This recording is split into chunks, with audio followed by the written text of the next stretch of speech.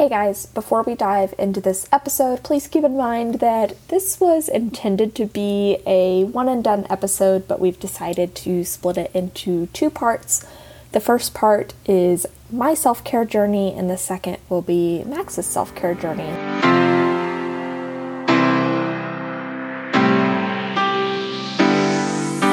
I'm Sarah. And I'm Max.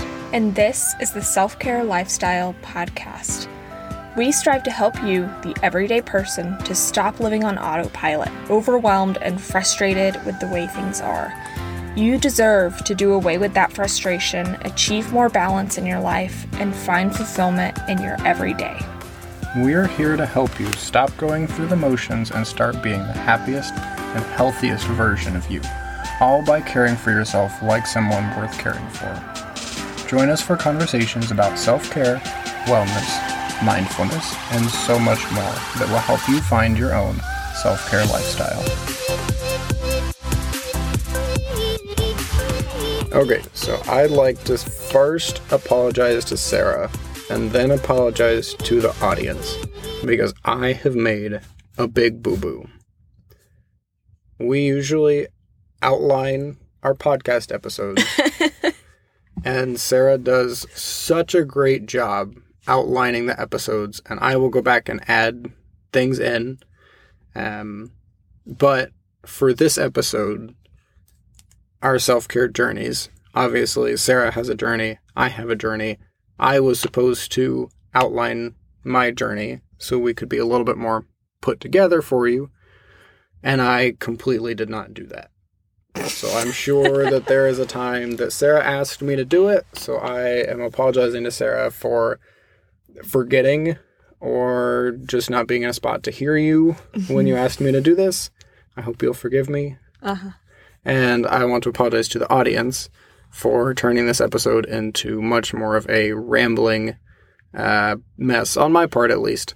Sarah's got some really great notes and some great things to share, but I will be flying by the seat of my pants, which might be my specialty when it comes to podcasting. The best jokes are off the cuff, but we'll just have to see. Yeah, I mean, I think this episode would be rambly regardless, but basically the intent of this episode is to just dive into our self-care journeys, to give you a little backstory about, like, us and what we've been doing, how we've gotten to where we are, the bumps along the way, and I'm hoping, I think this could be a potentially vulnerable episode, and I do want to be conscientious of, like, anything that could possibly be triggering to people, so just keep in mind there's a lot around anxiety and depression and physical health and wellness as well, I expect. So yeah, that's kind of where we're at.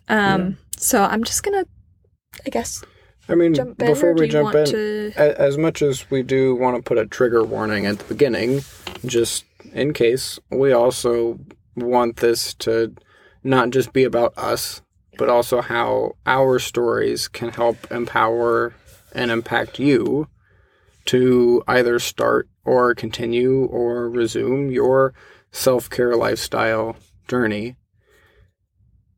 We're obviously not experts. Neither of us has a degree or works in the self-care field, which I'm sure we both would love to if that was really a thing.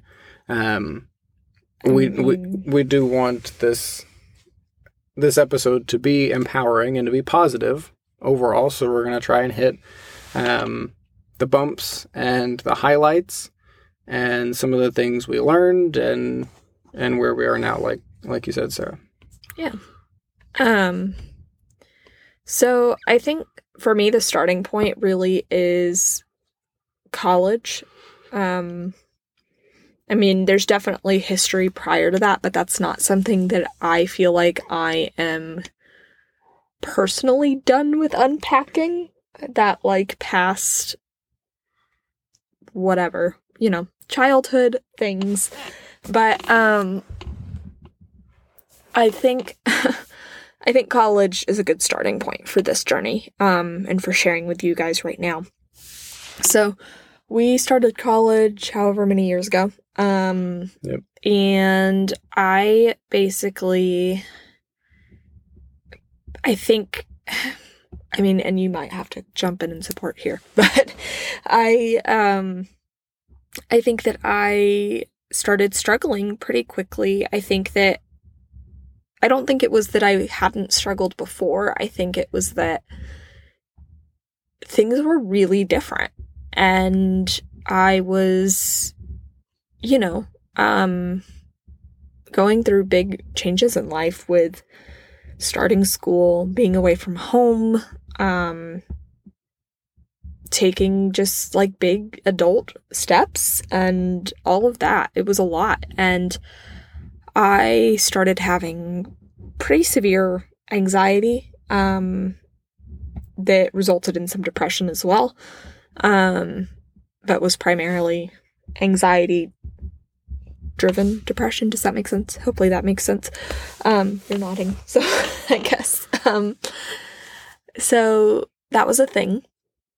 And it took me a really long time to get help to make that step. And there was a lot of pushing on Max's part to help me do that. And once I kind of knew what was going on, I did choose to medicate for the first year and a half or so. Something like that. Year and a half, maybe. Maybe a little closer to a year, but I don't know. It's kind of fuzzy. I've slept a few times since then. So I was doing that, but I was also working on my self-care. I was working on what can I do to manage my anxiety. I very briefly tried therapy, didn't have a super great experience, but was also only using the free services that I had through the school. And, I think it just wasn't a perfect fit with my counselor, who was also technically a student. And I think with therapy, it's really important to find the right person. So, other soapbox, putting that away. So I was doing that. I was trying a number of things. I was trying creative outlets. That's about the time I started my blog. And that was a really great piece for me, was having that like creative outlet and project that I was putting my like extra energy into, I guess. Putting in time on that. I was trying my best to like get outside and spend time with friends more often. I was doing a lot of different things. It was a really big time of just like exploring self-care without maybe realizing that's what I was doing. But I was starting to learn to push myself just a little bit out of my comfort zone to feel better. So things like texting new friends to go to a tulip field that, I had known these people for 6 months. I'm still super close with these women today. And they were a big part of that journey for me as well, and helping me get past anxiety, struggles, I keep saying, I'm sorry, to get to that self-care that I needed. And I think about my self-care in school years a little bit. My self-care journey, that was freshman year, sophomore year. I definitely, set myself up to struggle a little bit because I chose to take all online classes. And while that was really great for a flexible schedule and all of that, I had a lot of free time, which was fantastic. I loved that. I wasn't getting out and seeing people as often as I probably should have. And I wasn't pushing myself to do so. I wasn't pushing myself to go be social, and as much as I'm an introvert, some parts of self-care are getting out of your comfort zone to engage with people so that you're not alone. So there's that. We had gotten engaged between freshman and sophomore year as well. So that was going on. We were wedding planning and like trying to figure out all the things. There was some tension around that, for sure. And just like some family stuff going on. And it was kind of a hard year for me, about 2016 to end of 2017, maybe even early 2018. There was a really tough period where we were going through that. You really started struggling with your sleep stuff in the first year that we got married. And also had a knee surgery like months into, just a few months after we got married. And we were broke, very broke, which was hard because we were just learning to like do all the grown-up things and manage money and trying to work and do school. And I feel like I'm getting off track, but when we got married, I went off of my anxiety meds, shortly after we got married. And in some ways, I think that was good because I had gotten to a point where I was just so numb to everything and I wasn't myself. But I also didn't necessarily set myself up for success in the aftermath. In like, okay, I have to make sure that I'm doing things, I'm seeing people, I'm getting outside, I'm moving my body, I'm doing X, Y, and Z. Those really key pieces of self-care of like pushing myself, I wasn't doing that. And that was a journey that I started. I mean, I think it was an off and on thing, but over the years from then on, I was learning to push. I was learning to push past and go, okay, it's not good for me to sleep in every day and not move and not actually get ready for the day if I'm not going anywhere. It's not good for me to drink 2 giant Cokes every single day. It makes me feel like crap, even though I get those like, is it endorphins, I guess? Endorphins in the moment. It's not good for me in the long run. So I started finding better self-care practices. For me, some of that was cutting soda and like cutting crap that I was eating that didn't make me feel physically good, which made me not want to go outside and be around people or move my body or do any of the things that made me feel better than sitting at home on the couch watching Netflix. And I went through a phase where that's what I was doing. I was in a tough spot. Things were really hard, and I was not taking care of myself because of that. Cut to, let's say, our senior year. We were in a new apartment. We moved in that summer. I feel like was a pivotal point for me where I really did start to like, okay, like I had said, I had cut out kind of the crap that I was eating that was not making me feel good. I was moving my body more. I was like seeing people and taking classes on campus over the summer to be around people. I was more engaged with my friends. I was shifting things. I was working out some, just changing things up. And that's kind of when I went back into focusing on my blog some. I had that like creative outlet that I was working on every day. I was freelancing more. It was all kind of coming into balance a little bit. And yeah, there's that. And then I think post-college was also a really important period of time. We graduated and moved back to Austin, which was a big transition. And that summer, I started trying some different things. I started trying like the Miracle Morning routine. I started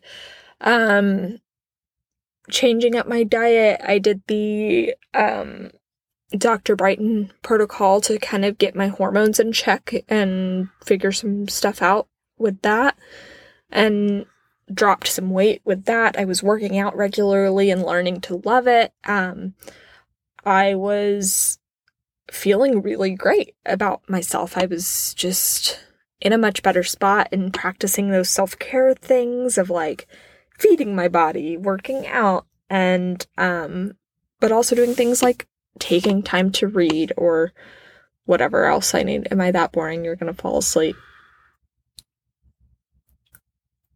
I'm not gonna make a comment on that. Anyway. So that was interesting, and then I was learning to like set better boundaries with people and clients and whatever else, and quite the journey. And that brings us to shortly after post-college, I was starting a new job and also found out I was pregnant, and that was fun. That was a big transitional period. Started my new job in November 2019, and it was a few months of just kind of running myself into the ground, quite frankly, because I was so physically exhausted already, and then adding a new job on top of that was fun. And I had to relearn how to practice self-care with a full-time job, and that was something I'm still figuring out, and I think I'm finally getting into a better flow with that at this point. But I also keep in mind this was November 2019, and then the pandemic hit in March 2020, and we were home and stuck with each other constantly, and had a baby, had a 1-year-old. So it's been a lot of transitions and ups and downs, and basically relearning how to practice self-care in the different life phases that I think I went through it at a pretty accelerated pace, if we're being honest. But it's just a constant learning cycle and checking in with my needs, which I think is what you can take from my self-care journey, is that it is just so critical to keep touching base with yourself. Being aware of how you're feeling, how what you're doing is affecting your mood, how it's affecting your overall, like, mental health, physical health, all the things, holistic health. Just keep that in mind as you are practicing your self-care. Just stay in touch with your feelings. That's what I would take from that. We hope you enjoyed this episode. Before you go, be sure to grab our free Own Your Self-Care Starter Kit by visiting theselfcare.life/own your self-care. This kit is specially designed to help you identify what kind of self-care will work best for you. That way you can start developing your own self-care lifestyle. You can find the link in our show notes as well. If you'd like to stay connected, find us on TikTok at The Self-Care Lifestyle and on Instagram at Sara Strives. Have a question, feedback, or an episode request? Text us at 512-998-1194. Chances are we might even respond. Thank you so much for listening, and we will talk at you again soon.